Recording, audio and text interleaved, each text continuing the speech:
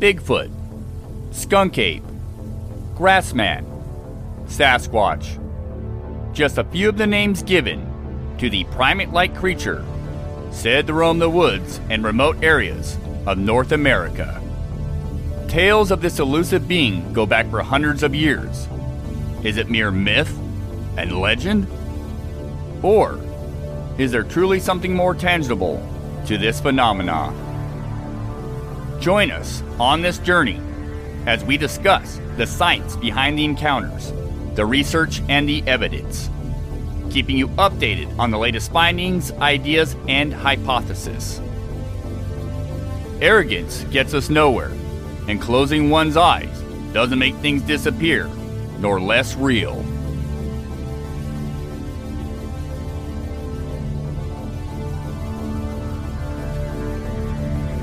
Today's myth could be tomorrow's reality. It's time to make this subject matter less taboo. Welcome to Monster X Radio. Bigfoot without the BS.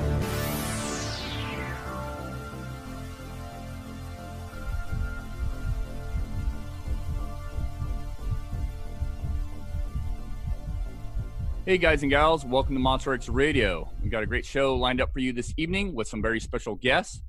Our topic for tonight and discussion will be on Project Zoobook. Project Zoobook is comprised of primatologists, zoologists, anthropologists, and other scientists who are working alongside Bigfoot researchers from across the country. Now, first up on the show is BFRO member and Sasquatch investigator, Amy Boo. Amy is the co-founder and the brains behind the project itself. Welcome to Monster X Radio, Amy. How are you doing this evening? Thank you so much. This is a long time coming, and we're all really excited about it. It's been a long time coming. It really has. And I'm just super stoked because this project has been years in the making now. It's getting bigger and bigger. You've really built something special in my book, and you've managed to get a lot of individuals interested in your idea, Amy. So for the audience, can you tell them a little bit about yourself? And then we'll lead into how Project Zoobook came into fruition. Absolutely. I live in Ohio. I live in Youngstown, Ohio, and I got interested in the subject in 2012 when I saw something, still not sure if it was a Sasquatch or not, but I had a possible sighting in Mahoning County. Since then, I do my own research. I talk to a lot of hunters and fishermen, and I go around trying to find witnesses. I also take some reports for the Bigfoot Field Researchers Organization in Ohio and Pennsylvania.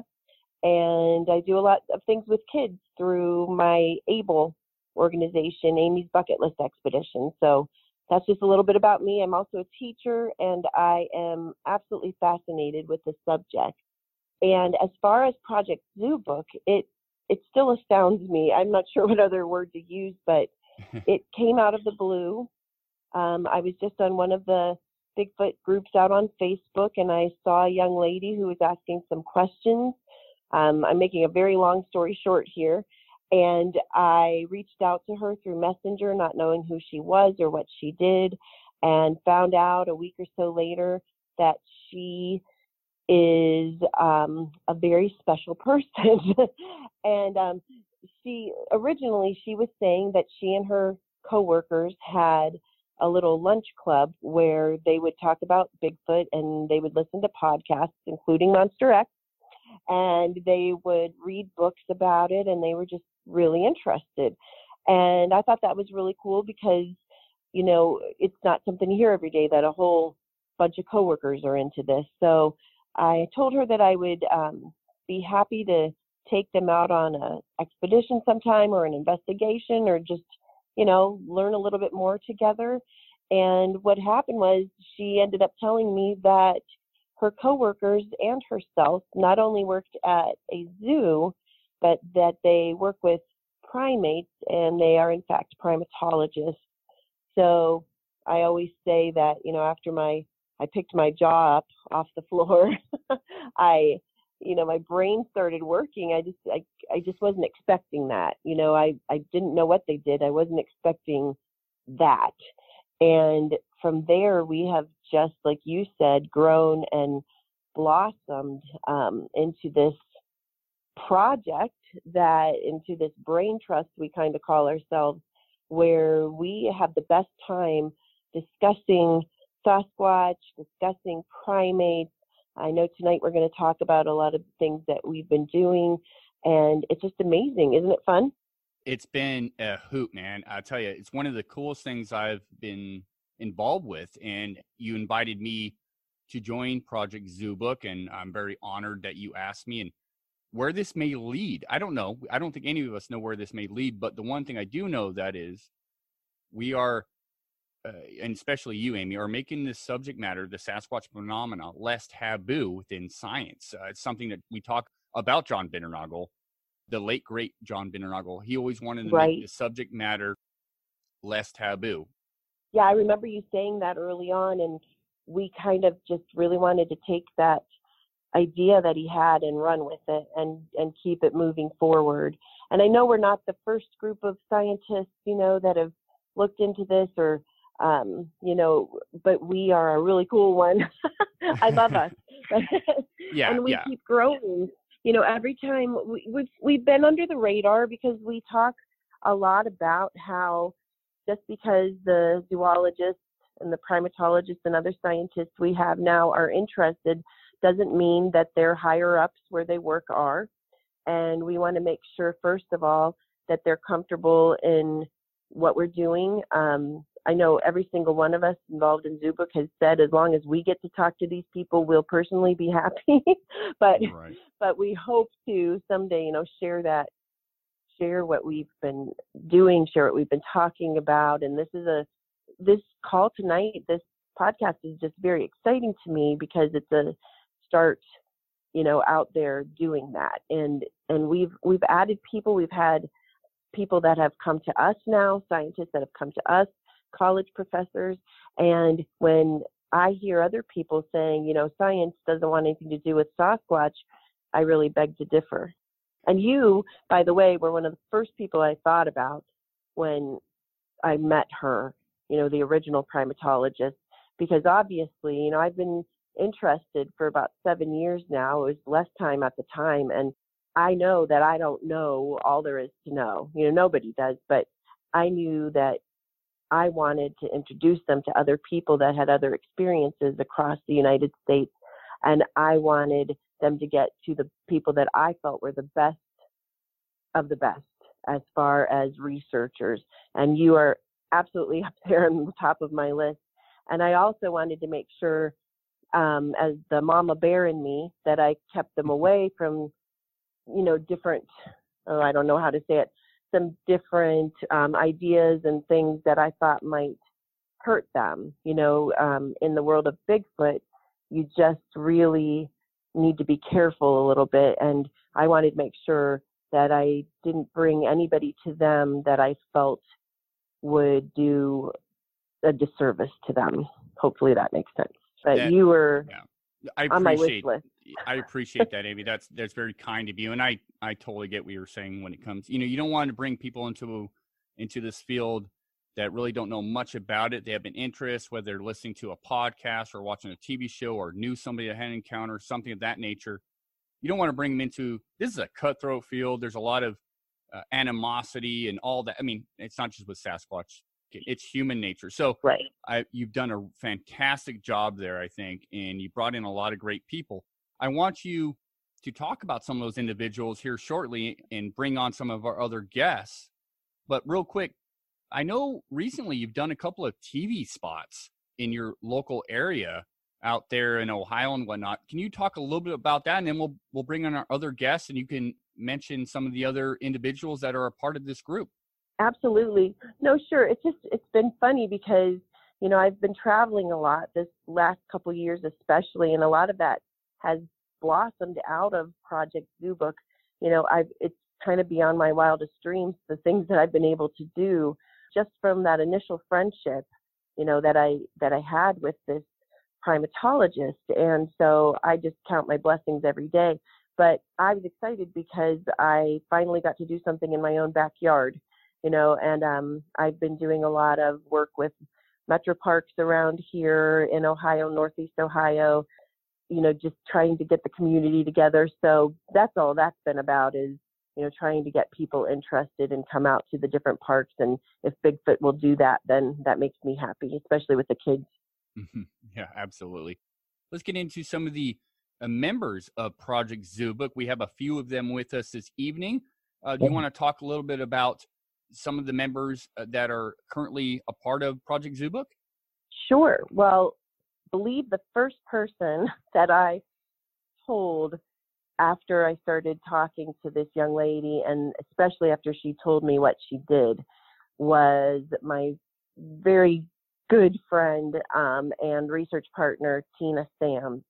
And, like she's who I tell everything to. I have two really good friend research partners, and they're both with us tonight. They're both core members of Project Zoobook, and that's Tina Sams and David Wickham. But Tina, I was just like, oh my gosh, you're never going to believe this. And every time a new scientist or a new person wants to get involved, we just kind of stare at each other and we're like, can you believe this?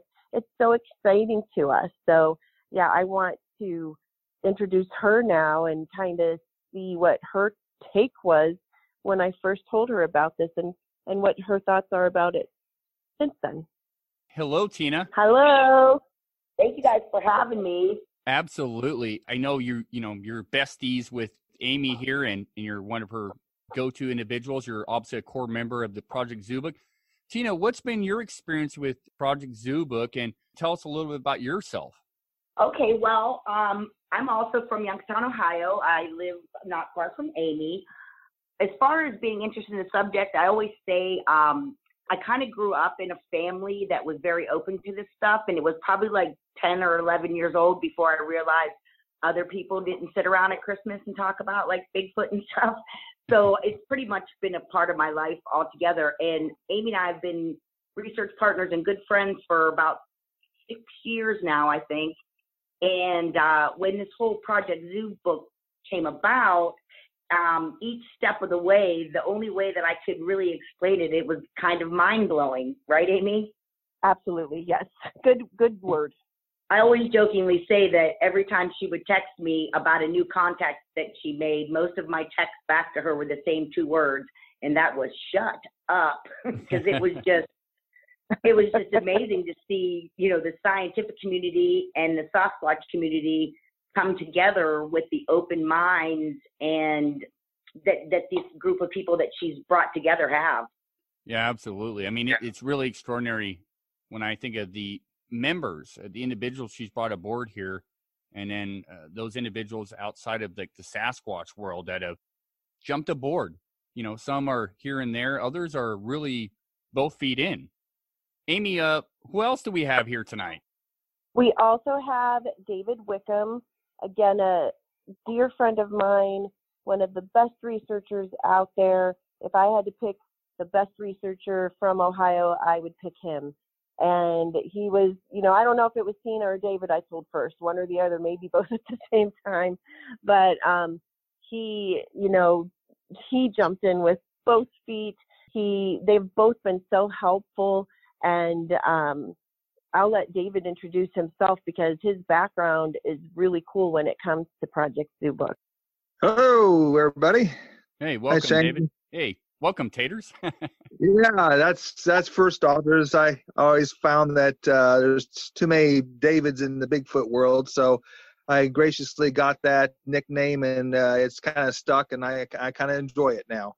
So, but Amy and I have followed a path, and it was something where we kind of looked around and was doing our research in the area, and then she gave me a call about this opportunity. I think I was actually hosting a BFRO expedition around that same time, so I was busy with organizing and doing some of the field work to make it a successful expedition.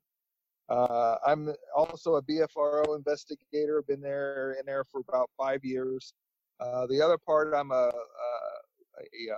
physical therapist. I've been practicing for about 28 years. So the idea of footprints and locomotion and things like Dr. Meldrum lectures on, I just really enjoy, and he talks my language when he's up there lecturing. So those were all fun, but I've just been truly excited and motivated by Amy, and every time we've had opportunities to grow, we've been blessed. One of the really cool things, guys, is that I got to meet you, David and Tina and Amy, at Beachfoot, Todd Neese's event held in Oregon, in Alsea, Oregon. And that was such a pleasure. You guys put on a presentation that was well received. Real quick, Amy, I know we've talked about this a little bit on the show in the past, but your experience coming out to Oregon at Todd Neese's Beachfoot event, having kind of a good amount of us there as part of the core group. How did that go, and what were your thoughts on that? Well, that was so special.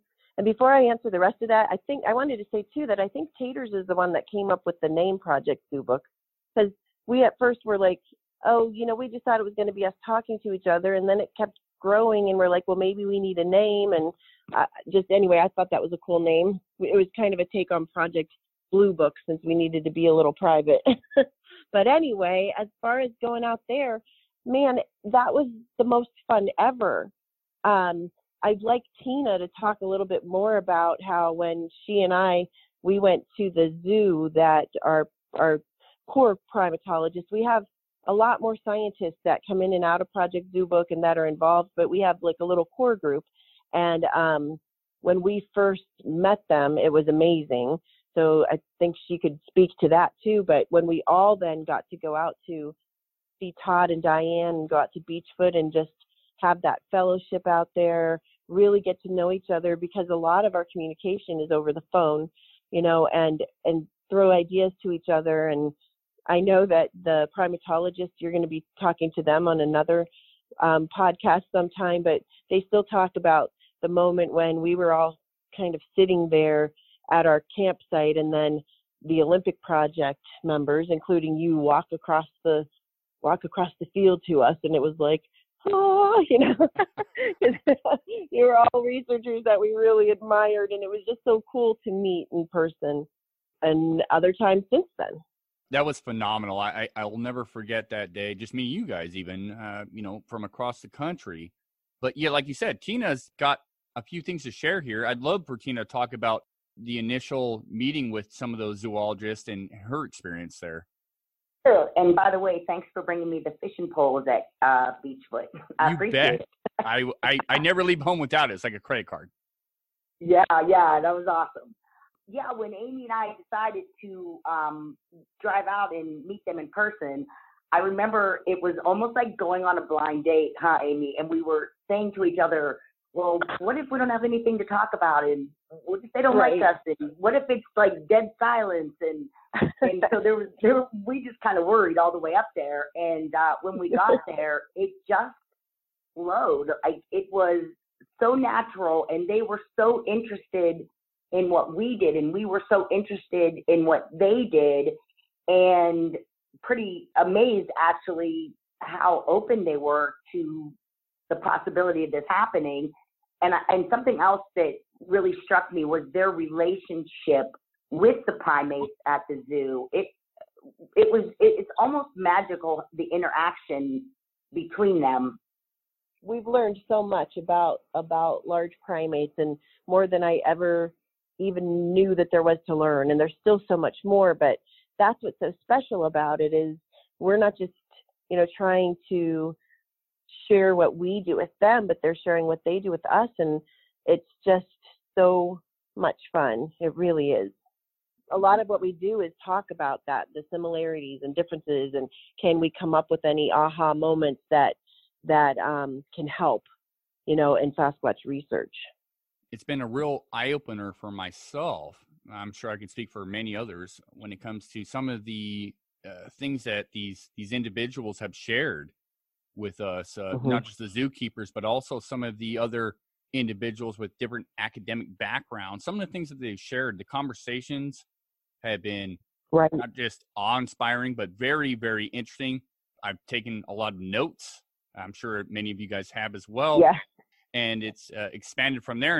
And one of the really interesting and cool things that we got to do this year was bringing out the zookeepers out here to the Pacific Northwest, out to our nest site location where we've been studying it for the last 3.5, 4 years.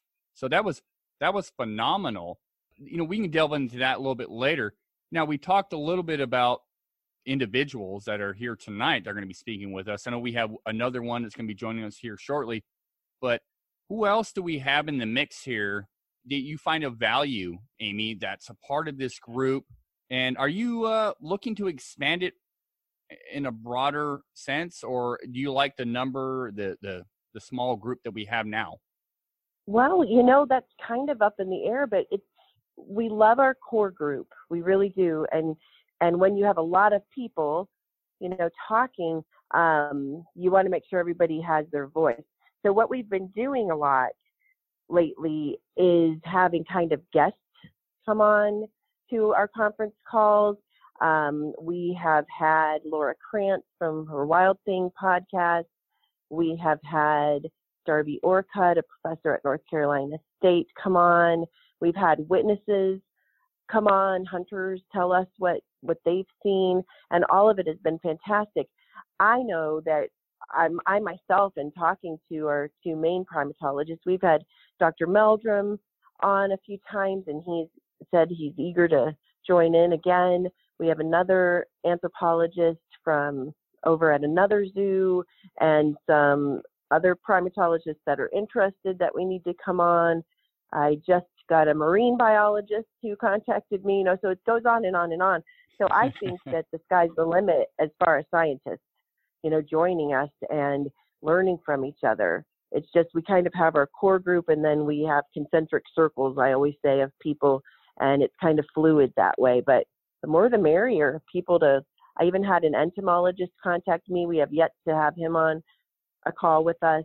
And like you said, it's not just calls. We also, have gotten together and trying to do research. It's just that we're spread apart quite a bit, but we're doing, and we're writing, and, we're looking at getting together some scholarly articles and getting more zoos involved. But you had said something before about some of the things we had talked about, and I know that Taters and I were talking a little bit ago, before we started this conversation tonight, about something that really struck him, and I was wondering if he would want to share that so that the listeners could get a taste of some of the types of things that we've talked about. Right. Well, thanks, Amy. When we started logging in for the conference call, and Shane's always helping with kind of getting that together with a phone number, we call in and we start talking about what we're doing, and maybe some research things that we've either went out and had some docs or something like that. The conversation at the time, I was in one of the groups I was in, had a discussion where they thought they had a report where an actual Sasquatch had gotten hit, and that there was possibly a body that was maybe able to be gathered, and they were trying to figure out if it was real or not, did they have somebody in the area that could get there or contact State Patrol to find out if this was actually something that happened. And so that kind of led the discussion that night of what we would do if we did have a opportunity to harvest, collect samples from a body. And I was thinking that the discussion was going to go a whole different way, contact Dr. Meldrum, collect a finger, collect a tooth or something like that. But it ended up going right to the primatologist about like what happens when a gorilla or a primate under their care gets sick and dies prematurely, and what the steps that they have to go through. And they kind of talked about how they do a biopsy and make sure that everything is okay with the clan that's in captivity there, and they isolate everybody, and then they sent out a memo with the other zoos and just to let them know what's going on. So it's kind of, the whole world kind of knows what's going on in the zoo world. And then after everything is all clear, maybe there's a natural cause, then what they said that they do is they put it in an isolated room, and they have all the members that are associated with that primate have an opportunity to come in. And it just kind of took my breath away, because the reaction that they had was kind of like they didn't know what was going on. They would go over and slap it and hit it and yell at it and kind of, come on, let's go play. And then all of a sudden it was kind of like, you're ignoring me. So they got a little angry, a little bit more pushy, and a little bit more forceful. And then all of a sudden there was this click, and they started realizing that there's a possibility that they weren't with them anymore. And so then there was a lot more soft cooing, hugging, kind of curling up against them, and kind of like caressing the head or hair. And then all of a sudden they just kind of walked away. And that was it. That was done. They accepted that it had passed on. And they had told one story about I think it was a chimpanzee that had been raised in some captivity and had been surrendered and introduced into the group successfully, but still carried a small stuffed animal around as a kind of like a whoopee. And when she passed away, one of her BFFs or friends that would the other chimp in the exhibit came in and went through the process. And then before she left, she ended up taking the small pet stuffed animal out with her and kind of kept it as memento. And for me, I guess there was an epiphany, whereas a lot of times one of the biggest questions we get asked as Bigfoot researchers is where's the body? Where's the body? And we go into the natural causes of animals and decomposing and nature and the soil and everything like that. And for me, it just hit, whereas when someone that passes away in our family, how we process it, take it to the funeral home, and then have a funeral, and then a day where we bury them, we have ceremony. And that the primates, who are really close, relatives of ours, they go through a grieving process, and they finally accept it and move on. That if we feel that Bigfoot, a Sasquatch, is something similar or in between us, that they themselves would identify a need to grieve. And so the process of removing a body from a roadside or a landslide to a place where, if they were individual clan, they would be able to have a moment, and then whatever they would do with the body at that point. It really just hit me as a possible explanation, and it gave me some an answer to a question that has really boondoggled us a lot. I think that's fantastic.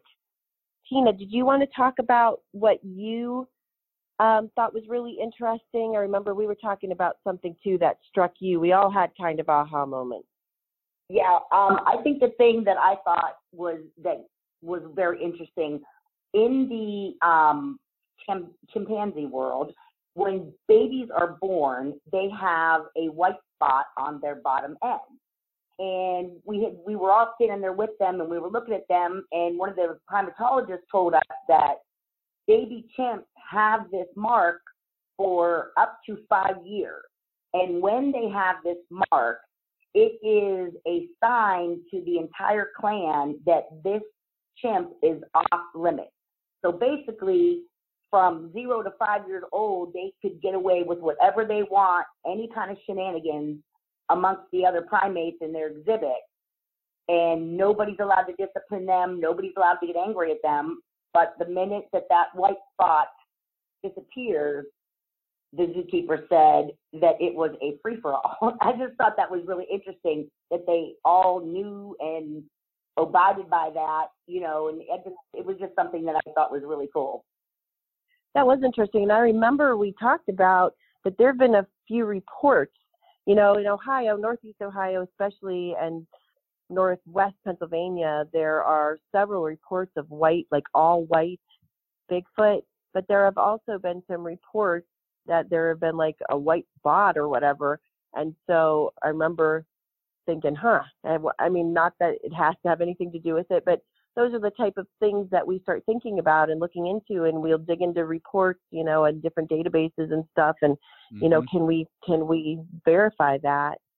But I know that another person, since we were just talking about Beachfoot, I think we should bring Todd in, because he's another really important member, and he's somebody I called pretty quickly too. I called you and Derek. I called Todd, a few other researchers that I was like, hey, I want you to talk to these really cool people that I found. And man, you have been great, Todd. Thank you. I'm honored to be part of this project. Well, Todd, you've been involved with the Sasquatch phenomenon for many years, and you've done a lot of great things and been around the block a lot. Now this new endeavor, this new collaboration with Project Zoobook comes along, and you're now involved with that. How's that worked out for you, and what are your thoughts going forward with Project Zoobook? Well, it's interesting, and thank you for asking. I mean, I was one of the founders in another project known as Share, and the concept being trying to bridge that gap between amateur researchers and scientists. And we knew that in order to do that, it wasn't a matter of getting scientists to lower their credentials to what the amateurs were doing, but rather to elevate the amateurs to look at what is required scientifically to get these creatures credibility. And it was just fortuitous that Project Zoobook came along when it did, because here we had a ready-made, albeit spontaneous, group of people, both scientists and amateurs, that both shared an interest in the subject and were able to kind of make that initial bridge. So I'm honored to be a part of that, to have some, not just zoologists, but primatologists come on board the way they did. And I'm sure Amy can vouch for this. It was a fairly spontaneous thing once everybody knew where everybody's heads were at. So yeah, I'm very excited about it. In a way, we've made a link without necessarily fleshing out all the details, but now it's great to have Amy and Tina and Taters and others on board, and yourself as well. And I'm just excited about where it's going. But yeah, it's just it's been a godsend, and I'm just glad to be a part of it. Another thing that I love about it, besides the scientists involved and the academics and everything, I love that it's brought together so many Bigfoot researchers, because I know this is kind of silly to say, but there's always kind of the East Coast versus West Coast thing out there.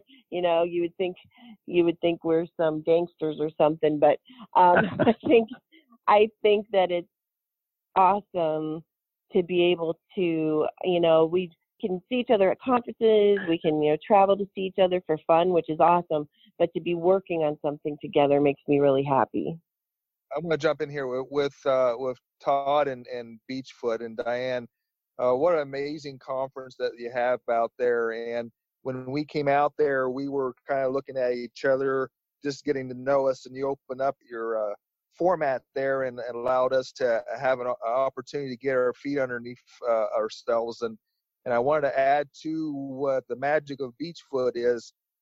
Amy and Tina kind of took a little bit of that and created something that we call Creekfoot here in Ohio, and it's the second year, and it's under the same pretense of a family reunion or Bigfoot reunion outside of what Zoobook is. And I want Todd to take a bow, because it's really because of his vision of we're able to take some of that West Coast harmony and bring it over here to the East Coast. Amen.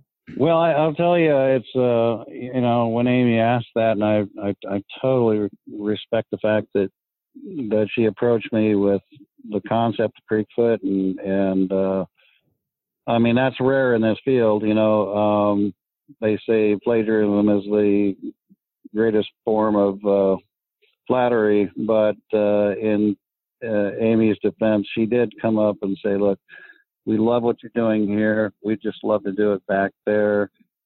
And I said, by all means, we're not in competition. And that's the thing that unfortunately gets missed in a lot of what's going on in the Bigfoot field is people see other people who are striving to, get that, holy grail, if you will, that, they see each other as competitors, and it can get political at times, but that's all right. I mean, truth of the matter is, what they're doing is fantastic, and I wish them the best of luck over there with that, and I wish them well. We appreciate that because we never aspired to be Beachfoot. We just wanted to be like a little baby one over here. Well, and that's so much. Realize that we're all in this together, and we've got to cooperate if we're going to come to a conclusion about what we're dealing with. I'll be honest with you. It doesn't matter if it's Sasquatch. It doesn't matter if it's fishing, hiking, race car, sports. People love to bicker. It's the human nature, as we discussed earlier. It's not just with the Sasquatch phenomenon. Over the years, yes, because of social media, it's gotten worse and worse, right? I mean, everybody now has a say, and they can post what they want, and they can be an expert, though there are no experts in this field, but they can be online, right? Well, what I found with Project Zoobook, one of the really cool things, and this is why I love to be a part of the Olympic Project. Within the Olympic Project, there's no bickering. Everybody's on the same page. Everybody gets along. Not everybody agrees all the time, but we do get along, and we mesh minds and come up with ideas and elaborate upon that. And with Project Zoobook, I found the same sort of family, same sort of setup. One of the things also that I've learned through this project, through some of the individuals involved, is the similarities, extreme similarities in a lot of fashions, a lot of ways, between known primates and the Sasquatch phenomenon. That has been a real eye-opener. It really adds value to some of my ideas and some of my opinions. The greatest thing about Project Zoobook is the open ear. It's not a closed wall. It's not a closed door. There's individuals out there in the science realm that are willing to listen to what we've obtained in the work that we've done and some of our ideas. And to me, that's the greatest thing about Project Zoobook is the open ear. Here's where it's kind of critical is that there's a lot of amateur, and I count myself among them, field researchers that go out in the field and try different things, Operation Sea Monkey, trying to employ both conventional and unconventional means because, that's all we have, but try to come up with different ideas. Whereas somebody that may have, the sheepskin, so to speak, are dedicated to whatever discipline, the scientific discipline they're involved in more of a quote unquote reality aspect of known primates versus field workers that are out there, amateurish as it may be, they're doing something, and we're collecting things. People like Chris Spencer and you and Derek and so many others, Shelley, people that are spending time out there and collaborating. And like I say, everybody brings something to the cause. Right. One of our first conversations that we had on Zoobook, we were talking about behaviors that we experienced in the field, rock clacks or rocks being thrown at us or wood knocks. And it was something that Amy and I have both had experiences on and have either recorded or have had opportunities to be out in the field. And then all of a sudden the primatologists were, oh, well, this means this. And this is what when the great apes do this, this is their behavior, their mood. And I think that the one story, and someone can elaborate a little bit more, but the rocks being thrown, there was one tree that these researchers for the primates were watching, and they were throwing rocks at this particular tree. And they found the whole pile of rocks at the bottom of the tree, and they don't know why, but this one clan seems to not like this tree. And they were talking about how things like smiles or clenching the teeth might be a sign of nervousness from a primate or a great ape, Right. which occasionally we'll have witnesses that have said that they've seen a figure or look at them and smile, and they thought, oh, what a friendly smile.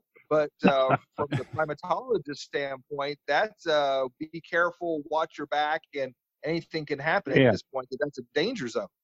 That was like, I think, the first conversation that we had, and there were just so many light bulbs going off of what we were seeing and what they know by being around these marvelous creatures in the zoo, just how close the two species could be. You talk about smiling. I don't know if it's smiling or grimacing, but whatever it is, I think it shows where it looks like they're grinning, and in essence, they're kind of grimacing, if you will. It's like, okay, game on. That's exactly what the zoologist said. Tina, did you want to say something that you learned from Zoobook? Well, actually, what I wanted to say, and I'm not sure if we kind of touched on this, but a lot of the scientific end of Zoobook is all because of, first I wanted to say, because of Amy's hustle. And Amy has this gift of reaching out to people. And I don't think that we touched on the fact that these people didn't jump in 100%. I'm 100% Bigfoot and I want in on this.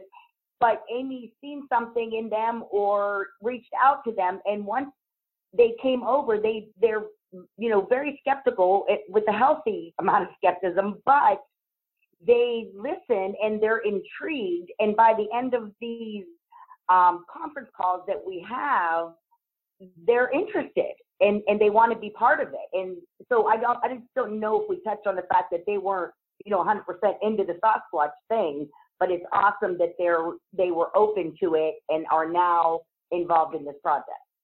That is a fantastic point, Tina, and I'm glad you brought that up, because Project Zoobook, it's a bit of a magnet that Amy's created. It's a bit of a magnet because of the logic behind it, the premise, the ideas, and how it's been presented. And Amy's done a fantastic job.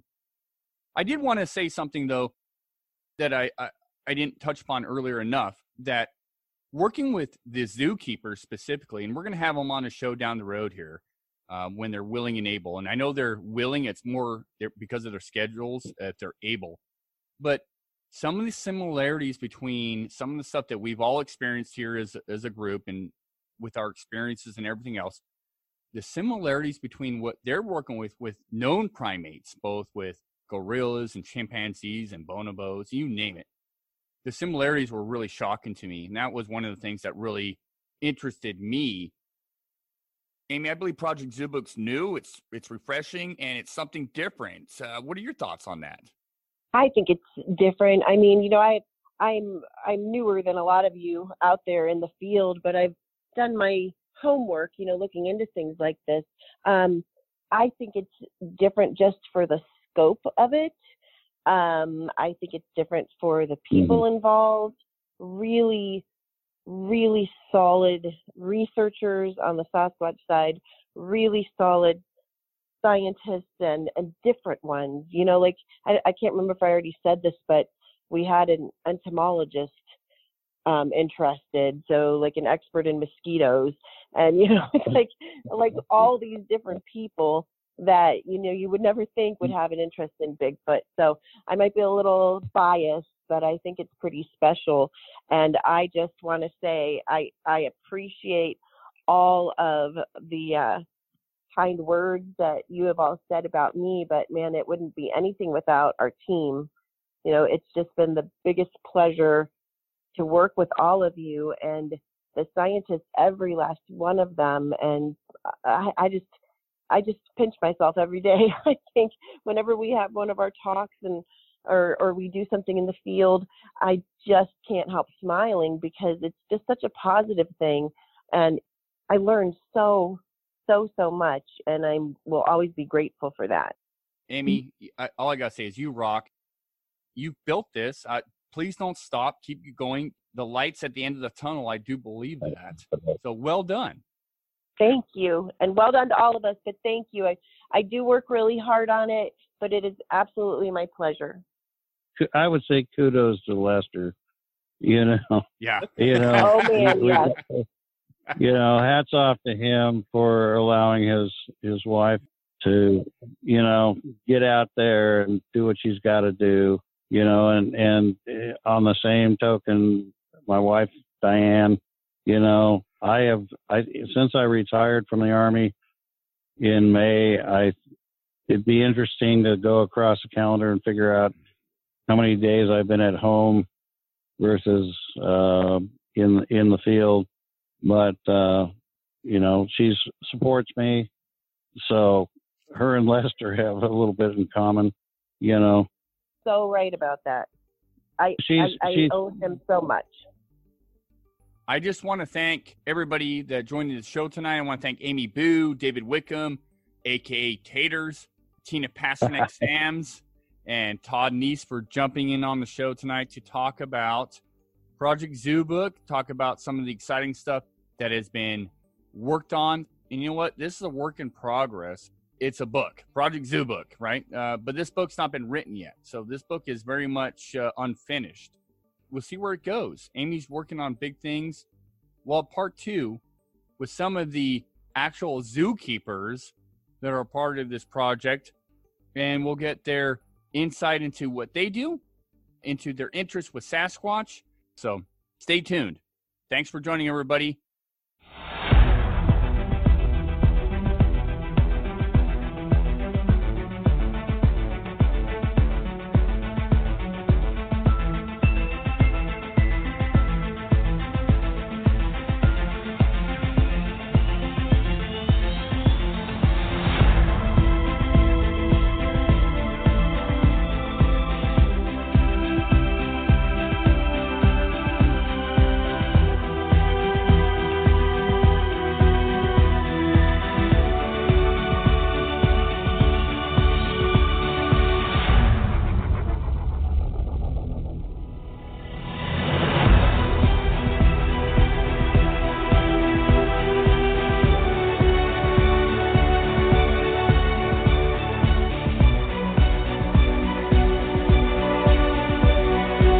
Thank you for joining Monster Edge Radio.